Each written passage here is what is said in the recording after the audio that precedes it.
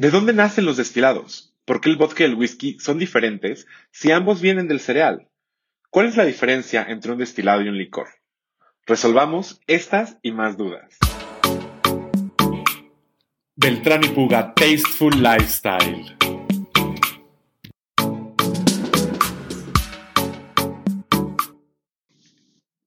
Hola, ¿cómo están? Yo soy Mario Beltrán y Puga y les doy la bienvenida a Tasteful Lifestyle. Hoy voy a contarles todo sobre el proceso de destilación para entender el porqué de las diferentes categorías y por qué nunca deberían englobar todas las bebidas alcohólicas como licores. Así que les pido que no sean esa tía que dice se me antojó un licor refiriéndose a un tequila. Los destilados y los licores no son lo mismo. Vienen de lo mismo, pero no son lo mismo. Para empezar, vámonos así hasta el principio de las cosas.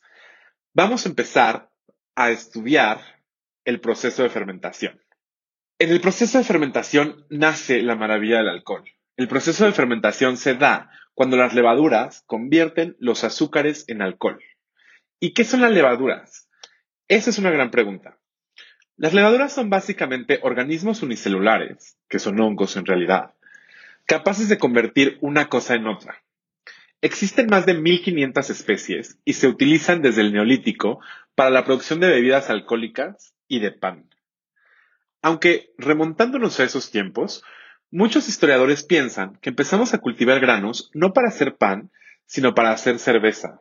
Esto en realidad se debe a que el tipo de grano que se cultivaba en los orígenes de la humanidad no eran granos que hubieran hecho buen pan, pero seguramente eran granos que hicieron muy buena cerveza y I choose to believe so, ¿no? I choose to believe que nosotros decidimos cultivar granos para hacer cerveza. No les voy a echar todo el choro químico de las enzimas, el ácido láctico y la pérdida de hidrógeno. Lo básico que deben saber de la fermentación es que gracias a la levadura, los azúcares se vuelven etanol. Y así nacen todas las bebidas alcohólicas, con etanol. Las cervezas, los vinos, se quedan como bebidas fermentadas y los destilados aún tienen un largo proceso por recorrer. A pesar de que las levaduras existen en el aire, generalmente los productores de bebidas utilizan cierto tipo específico de levadura dependiendo del producto que quieran lograr. El tipo de levadura afecta el sabor final, por supuesto. En el proceso de fermentación se lleva a cabo de una manera controlada. Todos los factores se miden cuidadosamente, o no, y entonces tenemos pulque, tepache y otros fermentados más ancestrales y artesanales. Pero si hablamos de vinos y destilados, la fermentación se lleva a cabo de manera muy cuidada. De entrada, se busca que la materia prima, ya sea la melaza, la malta, el agave cocido, tengan la mayor cantidad de azúcar posible. Así las levaduras van a tener más carnita para hacer alcohol. Y supongo que algunos de ustedes estarán pensando, pero los cereales no tienen azúcar per se, tienen almidón, y los agaves menos. En efecto, ciertos tipos de materia prima necesitan pasar por un proceso de calor que convierte los almidones en azúcares para que esos azúcares puedan convertirse en etanol. Suena bastante complejo porque lo es. Entonces tengamos apreciación por nuestros queridísimos maestros destiladores y los productores de bebidas alcohólicas porque en verdad es una chamba monumental.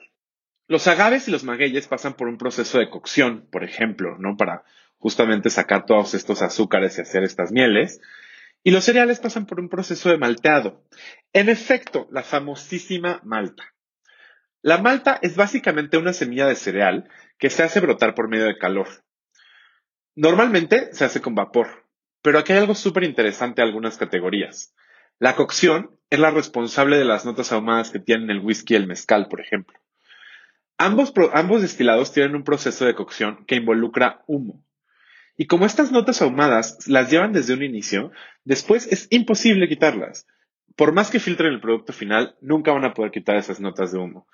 ¿Qué tal, Pero me desvío un poquito del tema. Bueno, una vez que las materias primas ya están en su pico de azúcar, porque eso es lo que queremos, que tengan un montón de azúcar, se les añade levadura y se deja fermentar por un tiempo determinado a una temperatura específica. Esto sucede en unos tanques enormes, generalmente de acero inoxidable. La levadura produce calor y libera dióxido de carbono. Esta liberación de dióxido de carbono es por lo que el pan se esponja. Entonces las levaduras es lo que hacen. ¿no? Producen calor, liberan dióxido de carbono y convierten una cosa en otra. Entonces, una vez que la levadura ya consumió todo el azúcar, es decir, que produjo todo el etanol posible, el proceso de fermentación se acaba. Evidentemente ya no tienen que comer, entonces las levaduras mueren y lo único que queda ahí es un mosto con alcohol. El resultado entonces va a ser un alcohol con un sabor muy seco, que es muy característico de algunas categorías. Sin embargo, en la producción de vinos dulces, por ejemplo, la fermentación puede detenerse agregando sulfitos o sorbato de potasio y bajando muchísimo la temperatura. Esto hace que el producto final tenga un contenido más elevado de azúcares naturales y no añadidas. Es importante aclarar que con la fermentación únicamente se logra entre un 5 y un 15% de contenido alcohólico. Si quieres más contenido alcohólico, necesitas destilar. O sea, quitar todo lo demás y dejar únicamente el alcohol. Muy bien, pues las levaduras ya hicieron su chamba, ya tenemos el etanol en un mosto con un montón de otras cosas. Evidentemente, esto sigue siendo como un caldo. Entonces, ahora ese mosto va a ir a las columnas de destilación o a los alambiques. La destilación es un proceso de purificación, donde utilizando las temperaturas de ebullición de cada uno de los productos que están dentro de ese mosto, vas quitando lo que no quieres del líquido. Y aquí empieza un proceso casi artístico, mezclado con toques muy industriales. Las nuevas tecnologías permiten hacer de este proceso algo más fácil. Sin embargo, el tipo de destilación tiene mucho que ver con el sabor final y sobre todo con el premiumness del producto. Las grandes marcas utilizan columnas de destilación gigantic que pueden estar encendidas continuamente y mientras se les siga poniendo mosto seguirán produciendo destilado. Pero las marcas más chiquitas generalmente utilizan alambiques de cobre y destilan en pequeños lotes. El cobre interactúa con el alcohol y logra otro tipo de sabores que las columnas de acero inoxidable. Pero me estoy adelantando un poco. Vámonos al principio. ¿Cómo empezó la destilación? Desde tiempos inmemoriales, esto quiere decir para mí como 800 antes de Cristo, la destilación se ha realizado en alambiques de cobre con una capacidad máxima de 1000 litros. El mosto se coloca en una olla cerrada donde se calienta. El vapor pasa a través de una columna donde se condensa y cae en forma líquida. Este proceso puede repetirse varias veces, logrando una mayor pureza. Los primeros líquidos, llamados cabezas, y los últimos, llamados colas, no son útiles para el consumo humano. Únicamente el medio, llamado cuerpo, puede ser utilizado para crear destilados. Los destilados más puros utilizan únicamente el centro del centro, o sea, el corazón. Y de aquí viene la diferencia entre las marcas. Qué tan puro es el destilado afecta significativamente su precio. Esto no quiere decir que los destilados más caros sean mejores. Nunca, por favor, nunca crean eso. Hay destilados carísimos que no lo valen. Pero evidentemente, mientras más puro es el destilado, más desperdicio hubo, por llamarlo de alguna manera. En el coñac, por ejemplo, se usan 9 litros de vino para producir 1 litro de coñac. Entonces, imagínense la cantidad de uvas que necesitaron. Es brutal. Las cabezas y las colas se utilizan en otras ramas, como la farmacéutica, la cosmética y la industrial. De aquí viene, por ejemplo, la acetona. Aunque invariablemente hay veces que, pues, debido a que el corte no es tan preciso, algunas cabezas o colas están en cantidades mínimas en el destilado final. Esto es algo muy natural. Imaginen que se está destilando todo, ¿no? Tienen el mosto, empieza a salir el vapor. Evidentemente, jugamos con las temperaturas. Entonces, el vapor empieza a salir, pero cuando se condensa y se hace el corte, no puede ser tan preciso porque evidentemente el líquido todavía está como mezclado entre sí. Entonces, hay veces que a un poco de las cabezas o un poco de las colas están en cantidades mínimas en el destilado final. Por eso es muy importante tomar productos premium, porque los productos premium se hacen solamente con el corazón. Entonces, una vez que salieron las cabezas, que ya salió un parte del cuerpo, empieza a salir el corazón, que es el destilado más puro, y después, pues sale otro poco más del cuerpo y después salen las colas. Entonces, el premium es de un destilado. Lo que nos va a dar que un destilado sea premium o super premium depende de cuánto utilizaron de este cuerpo, ¿no? Si viene como solo del corazón o si viene como también con partes de cuerpo o con un poquito de cabezas y de colas. Entonces, yo les sugiero que siempre consuman productos premium. Su hígado se los va a agradecer y evidentemente el sabor es muchísimo, pues más, no quiero decir delicado, pero más bien hecho. Los maestros destiladores deben tener mucho cuidado con el proceso de separación para no hacer los cortes en el momento correcto. Generalmente se destila hasta de un 80% hasta un 55-60%. Este alcohol después se mezcla con agua para lograr la cantidad deseada de alcohol volumen antes de filtrar, añejar o embotellar. ¿Qué tan alta sea la destilación y cuántas impurezas aromáticas queden? Es un factor decisivo para definir el tipo de alcohol y para el sabor final.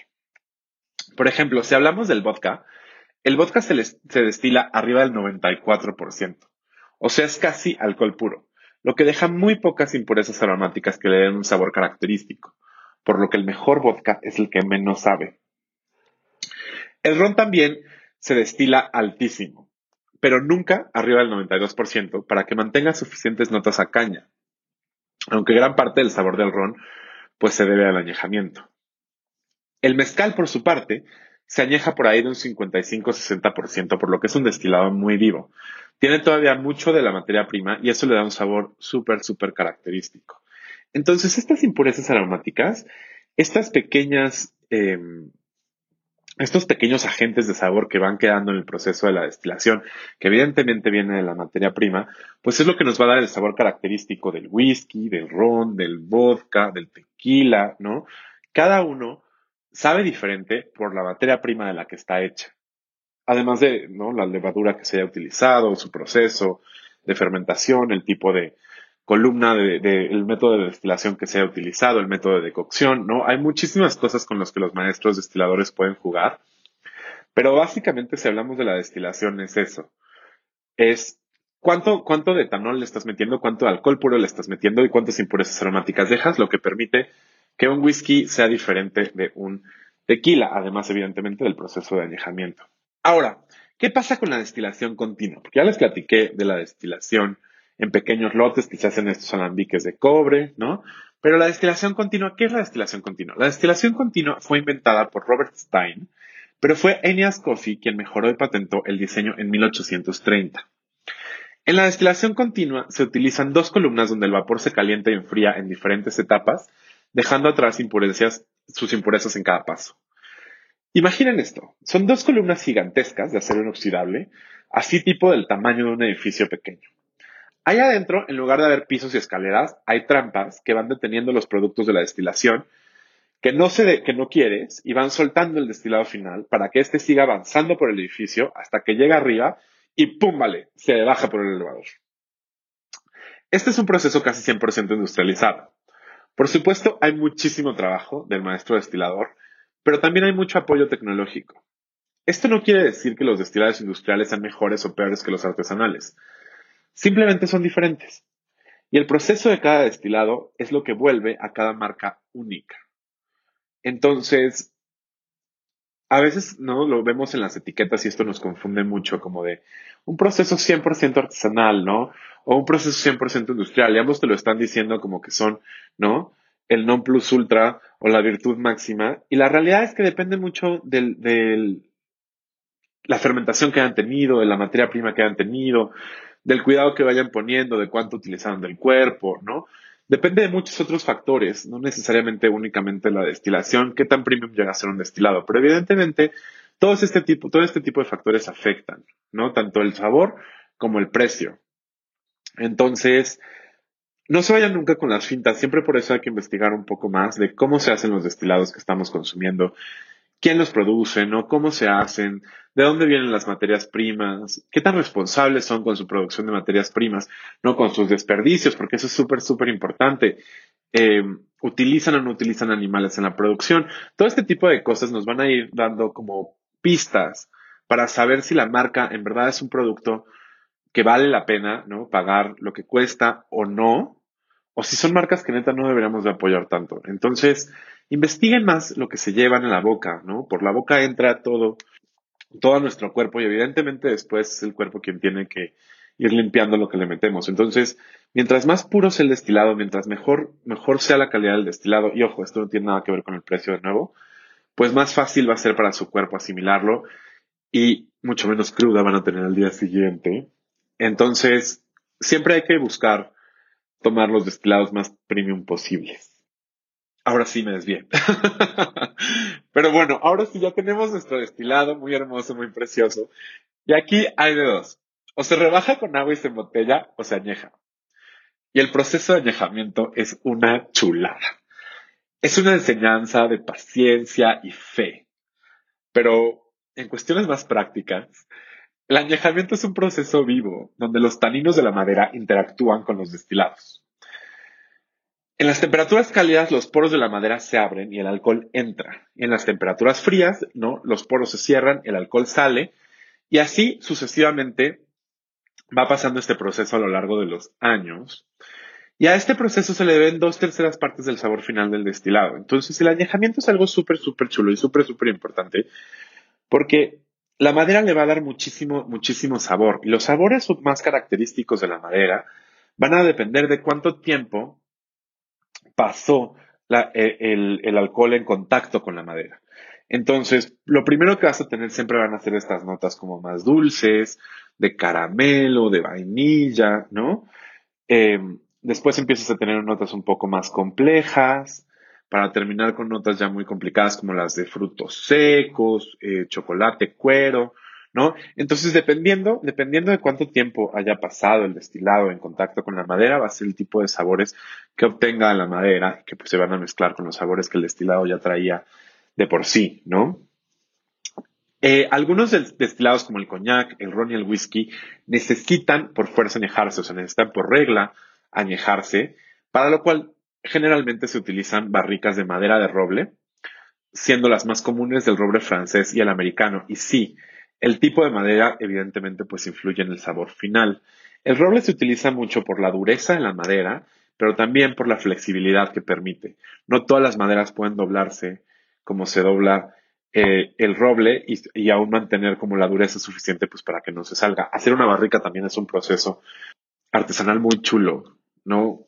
Pero bueno, me tendría que meter específicamente a otras cuestiones que no son referentes a este podcast. Pero el añejamiento es un proyecto, es un proceso súper chulo. Y al final el tiempo, la temperatura, las condiciones naturales y demás, durante el añejamiento, pues afectan el sabor final del producto, por lo que generalmente, antes de pasar a la filtración, las aguas de vida, como generalmente se llaman a estos destilados, se ensamblan. Esto es que se mezclan entre sí para mantener un sabor consistente entre cada lote. El ensamblaje también es un proceso que hace el maestro destilador que garantiza la calidad. Entonces, cada quien hace su ensamblaje de manera diferente, pero al final es un proceso que se utiliza específicamente para mantener la calidad del producto, aunque no es absolutamente indispensable. Hay destilados que no se ensamblan y hay destilados que por ley necesitan ensamblarse, como el coñac. El coñac necesita de un ensamblaje para poder llamarse coñac. Ahora, en cuanto al proceso de filtración, algunos destilados y licores, por el contenido de proteína, pueden nublarse. En inglés esto se llama chill haze, ¿no? Que le empiezan a aparecer como unas nubes literalmente adentro del destilado, presentando estas cadenas visibles en el líquido, sobre todo cuando están a bajas temperaturas. Para prevenir esto, se utilizan métodos de filtración que eliminan estas cadenas de proteína, generalmente bajando la temperatura líquida y pasándolo por carbón activo. Aunque hay marcas que utilizan polvo de diamantes para filtrar. How fancy. Y pues es así como van haciendo cada destilado, ¿no? Cada uno tiene sus características, sus normas, sus regulaciones, sus procesos, para volver de este alcohol etílico algo único y maravilloso. Los maestros destiladores son gente padrísima que pasa años y años estudiando materias primas y procesos para crear estas pócimas gloriosas que disfrutamos tanto. Ahora, en temas de ley, en México se consideran bebidas alcohólicas los líquidos que tienen un mínimo de 2% de alcohol etílico y un máximo de 55%. Cualquier porcentaje mayor no puede comercializarse para consumo de acuerdo con la Ley General de Salud. Entonces, mucho ojo si compran ahí por ahí algún producto artesanal con 57% de alcohol volumen. Esto está fuera de la ley. Eso solo en México. Si lo compran en otros países no pasa nada. Hay destilados que son, o sea, que tienen un alcohol volumen altísimo, ¿no? Pero bueno, ya hablamos muchísimo de los destilados. Y ahora bien, ¿qué son los licores? Como les dije en un inicio, por favor no sean esa tía que engloba todas las bebidas alcohólicas como licores o mucho peor como vinos, ¿no? Así, ay, se me antoja un vinito y agarran el whisky de güey, no. Ahora les voy a contar por qué un destilado no es un licor y por qué son diferentes. Y la realidad es que es una cosa muy simple. Los licores son bebidas con al menos 15% de alcohol volumen, aunque hay sus excepciones y un alto contenido de azúcar. Hay algunos que superan por mucho el porcentaje, ¿no? Como el Drambuie, que tiene 40% de alcohol volumen, o el amaretto di Saronno, que contiene 28% de alcohol volumen. Al final, los licores pueden hacerse con cualquier destilado, agregando agentes de sabor y azúcar. Por ejemplo, Grand Marnier, que está hecho con coñac y tiene naranjas caribeñas para lograr este sabor tan característico. Las cremas, por su parte, son licores que contienen mucha más azúcar todavía, con un mínimo de 250 gramos por litro. Entonces, básicamente, un licor es eso, es un destilado al que le agregas azúcar y algún agente de sabor para que quede, pues, dulce, dulce como la miel, ¿no? Entonces, en la coctelería muchos licores se utilizan en lugar de los jarabes. Y eso es padrísimo, porque, por ejemplo, un Cosmopolitan, que es un cóctel glorioso, que la gente lo ha destrozado a lo largo de la historia, y hay bares en donde les ponen grenetina y cosas infames, ¿no? En realidad, el Cosmopolitan no tiene azúcares añadidos más que las del control. Y por eso es un trago seco y cítrico y maravilloso, ¿no? Entonces, nunca tomen un Cosmopolitan que tiene algún tipo de jarabe. El Cosmopolitan no lleva jarabe, lleva control, y con el control hay que tener un montón de cuidado porque Control no patentó su marca a tiempo, entonces al final salieron como muchas otras marcas que se pronuncian parecido y se escriben similar y dicen que son como licores de naranja, y entonces nos vamos con la finta y no queremos pagar lo que vale la botella de Control, que yo genuinamente creo que vale cada una de sus gotas. Y terminamos teniendo cosas horribles a las que hay que añadirles azúcares después, porque si no te queman un poco la boca. Entonces, tengan cuidado con la calidad de sus licores. En verdad, tengan mucho cuidado con la calidad de sus licores porque van a terminar, si no, consumiendo mucho más azúcar de la que deberían cuando no es necesario, ¿no? Entonces, siempre escojan lo mejor. Muy bien, pues listo. En términos muy básicos, ese es el proceso de destilación y esa es la diferencia entre destilados y licores. Por favor, si tienen cualquier duda, búsquenme en Instagram, me encuentran como @beltranipuga.tl y con gusto intentaré resolver todas sus dudas. Muchas gracias por escucharme, les mando un abrazo enorme y good drinking, y'all. Beltrán y Puga Tasteful Lifestyle.